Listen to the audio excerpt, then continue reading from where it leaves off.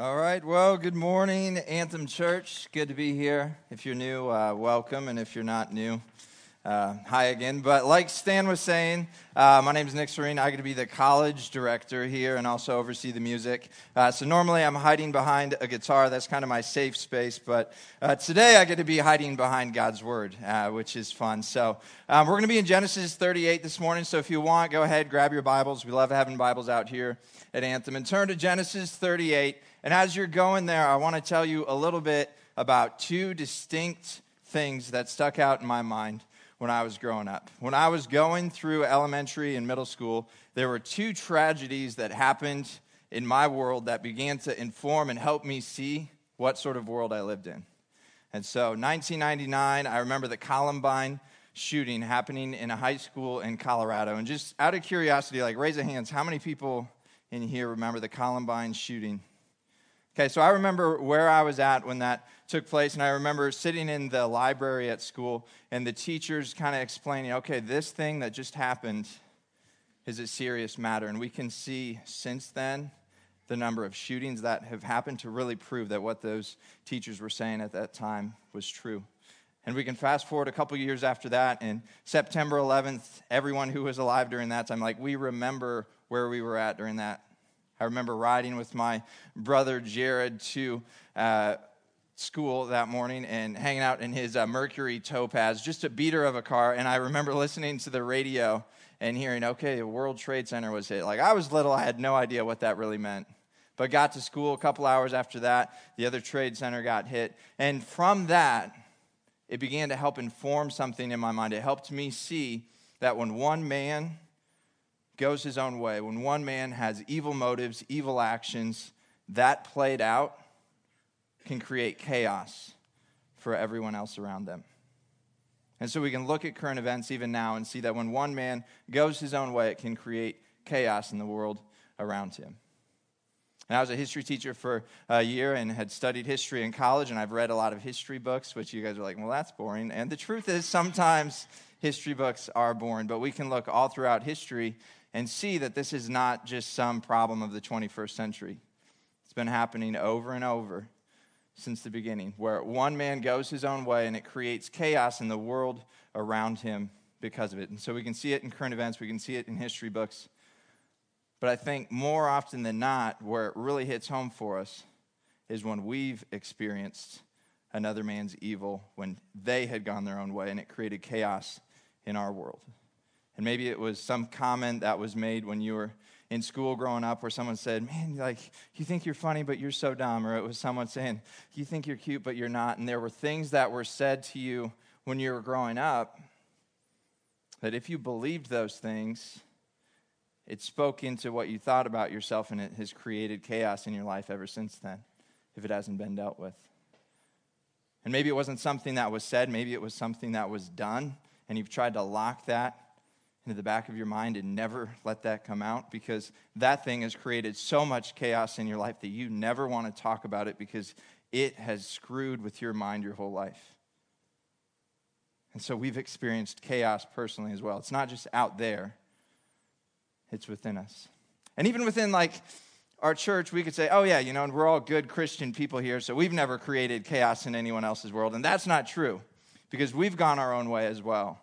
And it's left an impact on other people. It's led to chaos in their world. I can think of leading out in a relationship years ago with a girl, and I thought, this is heading in a good direction, when really I wasn't walking close with Jesus at all, and it created chaos in her world. And I'm a sinner too. I have that issue too. And so we all can relate to this thing where one person going their own way leads to chaos. Whether it's a current event, whether it's a history book, whether it's in your own life, something that you've experienced, or if you're humble enough, it's something that you have said or done as well. And so this morning, as we walk through Genesis 38, we're going to see the story of one guy who goes his own route, does his own thing, and it creates chaos all around him because of it. So let's go ahead and pray, and we will get rolling. Dear God, we do just thank you that we can be here in your word, in your house, Lord. I pray that we'd be able to see just the words in this text, God, and may we be humble enough, Lord, to let it influence our understanding of you, our understanding of ourselves, and our understanding of life, God. I just pray over this congregation, and I pray over this time together in Jesus' good name. Amen. All right, well, in order to understand the main characters in Genesis 38, we have to do what we've done quite a few times over the last few months, and that's where we kind of backpedal and look to where we came from. So if we opened up our Bibles to Genesis 1, we'd see in the beginning God created the heavens and the earth, and we learned that he created humanity, he created us to have dominion over the world. And so he said, humans, you guys need to be fruitful, multiply, fill the earth for my glory. But if we move a few chapters ahead, we'll see in Genesis 3 that we messed that thing up because we wanted to go kind of our own route, do our own thing, and it created separation between holy God and now imperfect man. And it's created chaos in the world ever since. But we can also continue reading in Genesis and see that God is a God of grace. Because even though he floods the earth, he chooses to save a group of people on one little boat. And he says, yeah, your wickedness in this world is going to lead to your destruction. But because I love you, I'm going to rescue and save some. And so we see God's mission. We see that humanity messes it up. And then we also see God's reaction to that in grace. And so we've spent this time in Genesis going through looking at the people of God, looking at the people of Israel. And so that's why we've talked about Abraham and Sarah. That's why we've talked about Isaac and Rebekah, Jacob, Leah, Jacob, and Rachel, and last week, Luke preaching and introducing Joseph to us as well. And so where we're going to be at in Genesis 38, though, is we're going to be looking at Judah. And Judah's the guy who sold his younger brother into slavery last week, which is never a good thing. Like, even if you can't stand your siblings and you're frustrated with them all the time, like if you're a teenager in here and you're like, man, like I can't stand my younger brother, they're the worst, like never get in this spot where you try to sell them into slavery, because it's not a good route to go. And that's where Judah starts. That's our knowledge of him from the beginning, and then we see the sort of world that he has around him as he lives life out in that same sort of perspective. And so let's go ahead and get started in Genesis 38, starting in verse 1, and I'll just warn you, we're not going to make it too far before stopping. And it says, it happened at that time that Judah went down from his brothers and turned aside. The first phrase that we can't ignore in the first part of verse 1 is that Judah turned aside. Even though he had the opportunity to go back to his other brothers and say, hey, what I did with the whole Joseph thing, that was wrong. He had the opportunity to do that, but he doesn't. He turns aside. He had the opportunity to go follow up with his dad and say, you won't believe what I just did. I had a stupid decision, and now my younger brother, your son, is in Egypt. Dad, I messed up. But he didn't do that. He turns aside. And so he abandons his faith family and his community, and he walks into enemy territory. He isolates himself from them, and he pursues his own selfish desires. Just like Proverbs talks about what happens to men when they isolate themselves. They pursue their own selfish desire. And so we see Judah doing that, going his own way, which begins to turn his world into chaos. And in a weird way, this reminds me of a time when I had told some family back home or whatever, it's like, I need to make this trip from Denver, Colorado to Waterloo, Iowa through the night. I was helping my friend LJ move, and he was in a U-Haul, and I was driving his Chrysler 300 behind him, which is like the nicest car that I had driven at that point. And I'm following him on this 12-hour trip, and everything's going great, even though I kind of went my own route and said, you know, Mom, I don't need to sleep much this night, and I'll just drive straight through the night. Things went really well for 11 hours. I said it was a 12-hour trip, though, right? And so we get into hour number 11 on Highway 20 in Iowa, and I fall asleep at the wheel, 7 in the morning, something like that. And I wake up and I'm driving 70 miles an hour in the grass median. And I'm like, what is happening? Like, this is not how this drive was supposed to go. And so grab the steering wheel, make it back on the interstate, and the rest of the trip goes all right. Even though, honestly, I still was sleepy and I shouldn't have done that. But the rest of the trip went fine. But in that moment, that could have gone very differently. I didn't make it back on the interstate because I'm a good driver. I made it back on the interstate because God is gracious. And so with Judah, he's in a situation, though, where things don't go that way. Judah continues to walk in sin, continues to go his own way, and that creates chaos in his world. And so let's continue reading on in the second part of verse 1 and see what sort of things unfold. And so Judah turned aside to a certain Adullamite, which was someone from Adullam, whose name was Hira. There Judah saw the daughter of a certain Canaanite, whose name was Shua. He took her and went into her, and she conceived and bore a son, and he called his name She conceived again and bore a son, and she called his name Onan. Yet again she bore a son, and she called his name Shelah. Judah was in Chezib when she bore him. And so the first questionable thing that Judah does after turning aside from his family is that he goes to Adullam, which was a royal city of the Canaanite people. And Judah knew who the Canaanite people were. He knew that they were not the people of God, and he therefore likely knew that they were going to lead him astray. And so when he gets into Adullam, he does not, find a sturdy local church to become a part of. He doesn't find wise counsel around him. Instead, he finds this guy named Hira, whose name means noble. And so he pretty much puts himself next to this guy who is an evil, wealthy leader in an evil community.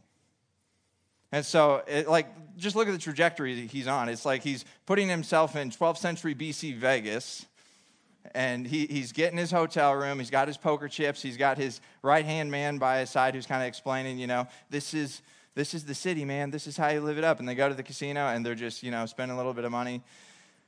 And then they both see this woman that's walking, and their eyes track, and then Judah says, she's beautiful. And he just thinks lust, adventure. Next thing you know, he has 3 kids with the woman, pretty much like it's his job suddenly to just find this woman, and I'm just going to pursue selfish desires. And so we see Judah hitching up with a woman for what seems to be her looks and nothing else. And rather than spending time around her to look for red flags, rather than spending time around wise counsel to say, what do you think about this? He does his own thing, goes his own way. And it creates issues. And how did he get here? Because he put himself in an environment to fail. He put himself in a bad space. And so with his car spinning out of control, racing into oncoming traffic, we see that Judah's life continues to snowball in a mess because he's steered from God's mission. He's taken an off-ramp that has led to chaos. And we can read that and try to act like that only happens then at that time, but we can look in our world today and be like, yeah, there's a lot of times where guys will just see someone and they'll say, oh, wow, she's beautiful, and they won't think about their actions, and they'll lead poorly, and it'll lead to brokenness and pain.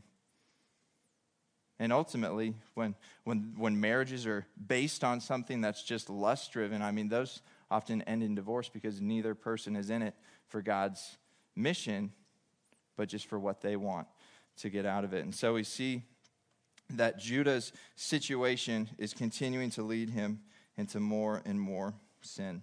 And so let's continue in verse 6. It only gets weirder. And Judah took a wife for his firstborn, and her name was Tamar. But Judah's firstborn, was wicked in the sight of the Lord, and the Lord put him to death. Then Judah said to Onan, go unto your brother's wife and perform the duty of a brother-in-law to her, and raise up offspring for your brother. But Onan knew that the offspring would not be his, so whenever he went into his brother's wife, he would waste the semen on the ground, so as not to give offspring to his brother. And what he did was wicked in the sight of the Lord, and he put him to death also. Then Judah said to Tamar, his daughter-in-law, remain a widow in your father's house till Shelah my son grows up, for he feared that he would die like his brothers. So Tamar went and remained in her father's house. So we get into this next chunk of the text, and we're like, what? What does Judah do? He seems to play out kind of the route that he did with his wife. He just sees someone beautiful and says, hey, here's a wife for you. But apparently was so wicked that God takes him from earth with early judgment. And then we look ahead 2 verses, and Onan, the second son, who's supposed to fulfill this right, this marital expectation at that time in the Old Testament that God had said that men needed to do for their brothers to carry on the family name. And all he does is it takes sex, but not the responsibility that comes with it. And so Onan's life is cut short as well. And then Shelah, the third-born son, who also was by law required to be Tamar's husband, he's set aside and prevented from being with Tamar because Judah's looking at Tamar and thinking that she's the issue. And so from this, we see in the text that Judah doesn't only lead himself poorly, but he leads everyone around him poorly as well. And simply put, Judah cultivates a home life where 2 out of the 3 sons are taken from earth early because of their wickedness. And those kids, they didn't arrive there just by mistake. And so how did this unfold for Onan, and Shelah, and even for Tamar? It's because Judah chose not to follow after God's mission.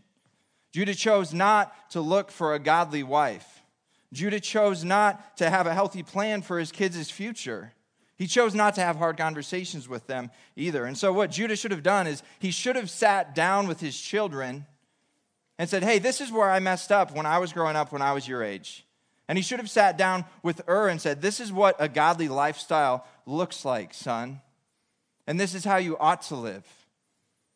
But he doesn't do that, and it leads to his early death. And Tamar is left without a husband. And he could have got to Onan, his second-born son, and said, you know what? This whole issue that just happened with your brother dying, that's my fault. And he could have said, you know what you need to do with Tamar? You need to be sensitive with her and loving and thoughtful in that relationship because she just lost her husband. But Judah avoids that conversation. Onan plays that out in an abusive way. And his life is cut short as well. Judah also could have sat down with Tamar and said, this stuff that's happened, it's my fault. But he didn't. He didn't own that. And even though he could have done what he could have done to raise Shelah to be a godly son, he doesn't. And he avoids the conversation. He avoids going there, and he avoids taking the responsibility. And so Judah pushes Tamar to the curb, says, you need to go back home to where you're from. And he's left with one son left and a messed up life. And it didn't happen by chance or absence or accident. It happened because Judah chose to create and forge the environment that his kids lived in. Judah forged the life of those kids that they were to lead based off of his example. And I think it's something that we can relate to because a lot of our dads in here did the same thing. They forged an environment that did not lead to health for our future, but confusion, bad decisions, and brokenness. And so for some of you, maybe you had not in the picture dad who was a man that decided to sleep with your mom, and then he abandoned the scene. He turned, went aside, did his own thing, and it created chaos not only for your mom, but for you and your siblings, and you're still wrestling with it today, and that's the pace that dad set. And for others in here, maybe it wasn't that version of dad, but maybe it was lazy TV dad where, he brought home enough money to get by. But really, he was pretty disengaged, and he didn't serve your mom, didn't love her well, didn't lead her well. And beer and basketball and the boys are more important than mom's heart and more important than raising you. And maybe it wasn't that. Maybe it was I had provide and protect dad. Made a lot of money, got me what I needed financially, sent me off to college, protected me to make sure that I wouldn't get hurt by unhealthy people, but he never pursued my heart. He never said, this is what it looks like to lead a godly life. He didn't sit you down and help you see what it looks like to be a godly young woman or a godly young man. And he punted on having that conversation. And because of that, it's created chaos in your world. And we can relate to Judah's story because that's the sort of dads that most of us in here had. 7, 8 out of 10 of us probably have dads that did not provide for us well, protect us well, and pursue our hearts well. And because of that, our lives are affected here today. And so when we look at Judah's situation, we can't really say, oh, that's just a story from an old book and it doesn't relate to me. Like, no, this is a real story that led to chaos in a world then, and it leads to chaos in our world now. And we can't deny that. And of course, that sort of thing would happen in this story to the sons of Judah, because that's the sort of dad that Judah was. When dads falter and fail in setting a good example in the home, it has an impact. And statistically, children follow the path that dad goes on. When it comes to faith, that's the path that kids tend to follow. And so for a train wreck to be surrounding Judah and his family, it only made sense. And we've seen it in Hollywood, we've seen it in our own lives, we've seen it in Judah's story, and we know that it's true. And ultimately, for Ur and Onan, it led to their early death because of it. And sure, they sinned on their own, and that was their decisions. But the person who was supposed to set a pace for them did not set a good one. Let's pick up in verse 12. In the course of time, the wife of Judah, Shua's daughter, died. When Judah was comforted, he went up to Timnah to his sheep shearers, he and his friend Hira the Adullamite, who was the guy that led him into a bad situation before. And when Tamar was told, your father-in-law is going up to Timnah to shear his sheep, she took off her widow's garments and covered herself with a veil, wrapping herself up, and sat at the entrance to Enam, which is on the road to Timnah. For she saw that Shelah was grown up, and she had not been given to him in marriage. When Judah saw her, he thought she was a prostitute, for she had covered her face. He turned to her at the roadside and said, come, let me come in to you. For he did not know that she was his daughter-in-law. She said, what will you give me, that you may come in to me? He answered, I will send you a young goat from the flock. And she said, if you give me a pledge until you send it. He said, what pledge shall I give you? She replied, your signet and your cord and your staff that is in your hand. And so he gave them to her and went into her, and she conceived by him. Then she arose and went away, and taking off her veil, she put on the garments of her widowhood. And so we see that Judah just continues to steer further off of track. He puts his daughter-in-law in an oppressive place where she hasn't been cared for, hasn't been led well. And she makes this decision to put herself on the very path that she knew that her father-in-law was going to go on so that she'd be able to have a child.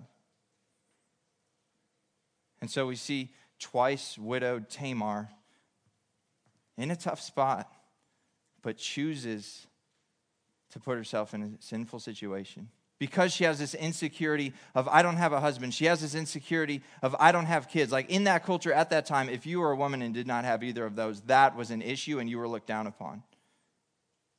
And so she's been cooped up in mom and dad's house because Judah kicked her to the curb. And so she makes this decision that Judah then follows through with because, well, he had just lost his wife and he had decided a while back that he wanted to always turn his own way and pursue sex when he could get it, and sleeps with who he perceives as a prostitute and ends up being his own daughter-in-law. And so the end result is Judah ends up sleeping with Tamar. He gives his body over to the attractive non-Christian girl he had picked out for his own evil sons, and his lack of self-control in a time of desperation leads to sin and infidelity, both on his end as well as Tamar. And so for both of them, in a place of desperation, it leads to more brokenness and more chaos. Let's read on into verse 20. When Judah sent the young goat by his friend the Adullamite to take back the pledge from the woman's hand, he did not find her. And he asked the men of the place, where's the cult prostitute who was at Enam at the roadside? And they said, no cult prostitute has been here. So he returned to Judah and said, I have not found her. Also, the men of the place said, no cult prostitute has been here. And Judah replied, let her keep the things as her own, or we will be laughed at. You see, I sent this young goat, and you did not find her. About 3 months later, Judah was told, Tamar, your daughter-in-law, has been immoral. Moreover, she is pregnant by immorality. And Judah said, bring her out and let her be burned. And so as she was being brought out, she sent word to her father-in-law, by the man to whom these belong, I am pregnant. And she said, please identify whose these are, the signet ring and the cord and the staff.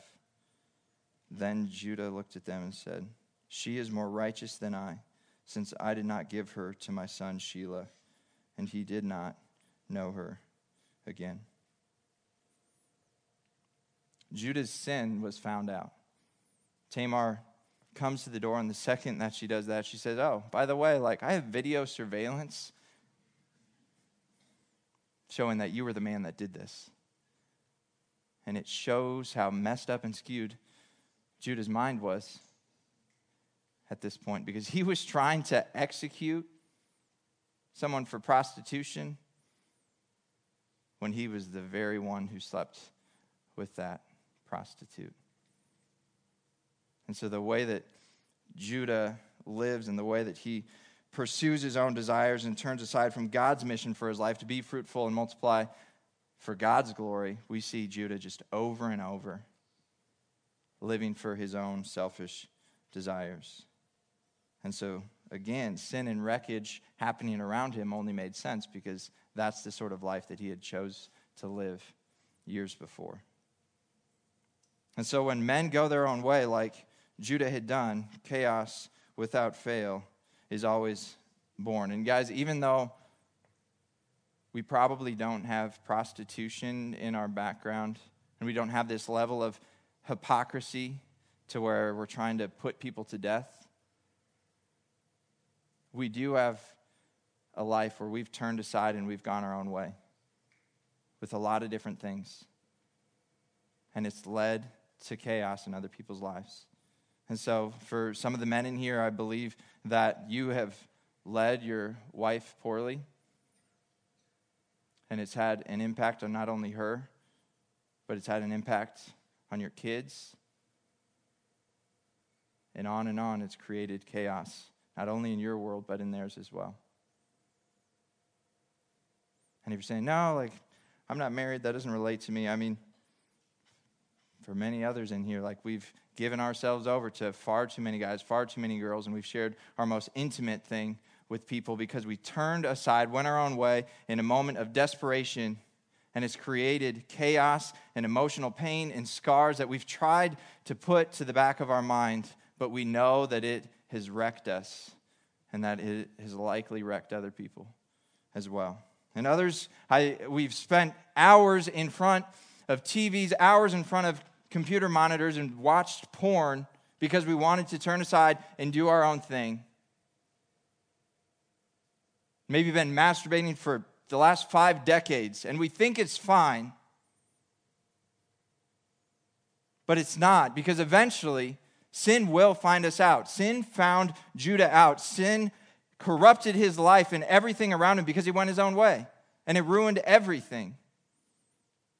And so we can't look at this text and say, this has nothing to do with us, because it's talking about prostitution and hypocrisy to the level of trying to execute people. This does have something to do with us.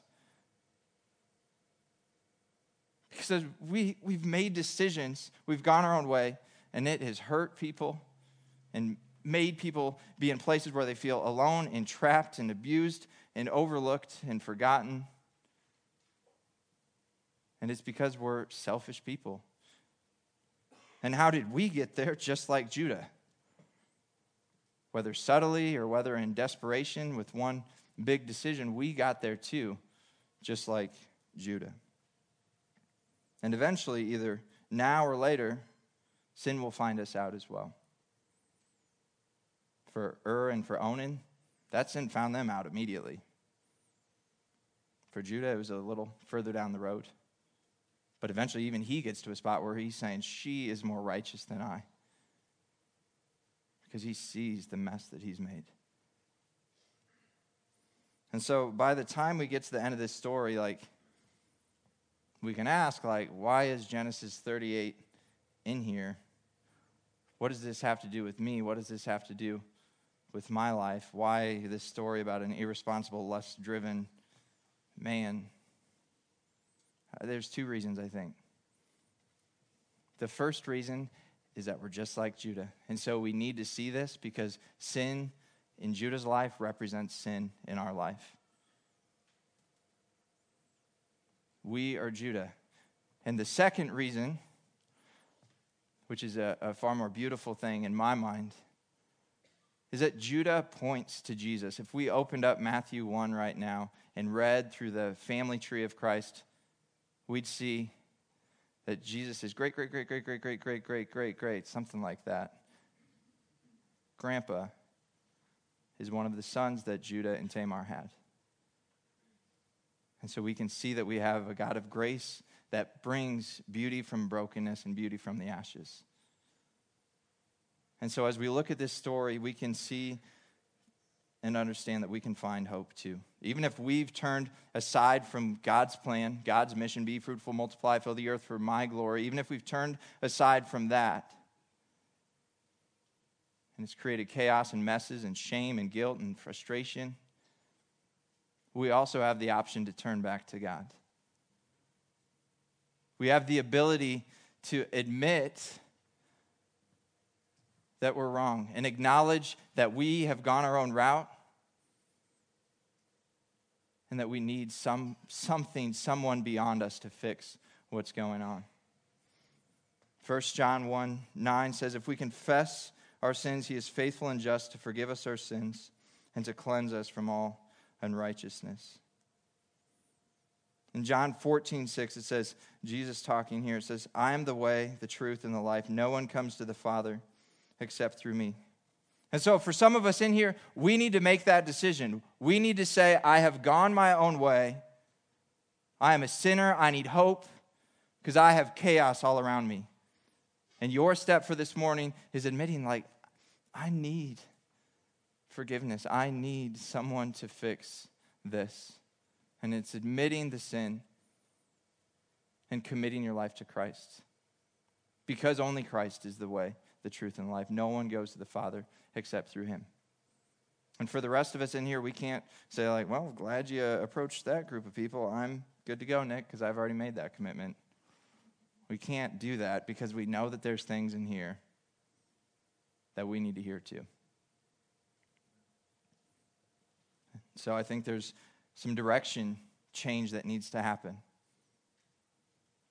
For a lot of the men in here, I think that there is opportunity for you to love your wife and love your kids better. And maybe a step for you is turning off the TV and engaging in maybe what is even awkward conversation. Like, well, I've never tried to pursue my child's heart before, and I've never tried to encourage them, and I've never tried to love them and get down at their level and say, hey, what can I do to support you, son? What can I do to help you, daughter? And so for the men in here, that is your call, I think, from this text, because we see what sort of life happens when we don't do that. And ladies, I don't think there's a spot in here where it's like, well, there's no story for you to run with, no application for you. What if Judah would have had a godly wife that was supporting him and encouraging him and loving him and challenging him in a respectful way? She could have been helping that situation and lovingly and respectfully calling him out when he was being an idiot, right? Like, that wouldn't have hurt the situation. That would have helped, right? Maybe that's the step that some of the ladies in here need to make. How can I support and encourage and be there for my husband in a way that's going to help him flourish, in a way that's going to help him lead our family better? And if you're in here and you're like, well, I'm not married, so this doesn't apply to me, there's stuff for us too. I'm right there with you. Maybe there's things in your past or things in your present that you've been doing behind closed doors that you need to confess. You've turned aside and you've tried to live this secret life of lust, and you need to confess that sin. Or maybe it wasn't something that you did, but something that was done to you, and you need to begin to deal with some of that stuff in your past that has created chaos in your life right now. And even though that's really hard and it's scary, and it doesn't seem like you should be the one who has to proactively do that, I think we can look at this text and see that it's important that we admit when there's chaos in our world and we give that to Jesus, because Jesus can bring beauty from brokenness. And I think for all of us, there's also this call in the text for us to have order in our life. For us to be able to know God's mission, maybe even like literally write it out on your fridge. Say, this is God's mission for my life. Help more people know, love, and obey Jesus. And you need to begin to put things on your schedule that reflect that mission so that you don't find yourself in a situation where you're turning aside and going your own way and leading yourself and others around you into sin. And so we can look at 9/11, we can look at Judah, we can look at our own lives and situations in our life, and we can see that when man goes his own way, it does lead to chaos. But isn't it good that we serve a God who is gracious and loving and forgiving, who has a mission that's far better than brokenness for our life? Amen. Let's pray. Dear God, we just thank you again that we can be in here putting ourselves under your word, God. I pray that we'd have the ability to be humble. Would your Spirit do a work in our hearts, God, so that we'd be humble? And that we'd just stop and assess our hearts and assess our life, where we're at right now, God, and maybe even looking back into some things in our past, God. And I pray that we'd be able to let your Spirit, through conviction, just change us and put us in a place, God, where we're willing to admit our wrongs. And God, would you just forgive me for going my own way so many times, for turning aside and leading other people poorly. But God, I do thank you for the grace that you have for the times that I've done that. And so, Lord, I just pray over Anthem Church. I pray over this group of people as they go home for Thanksgiving, God. And I pray that they'd continue to just work through what your word had for us today, God. In Jesus' good name, amen.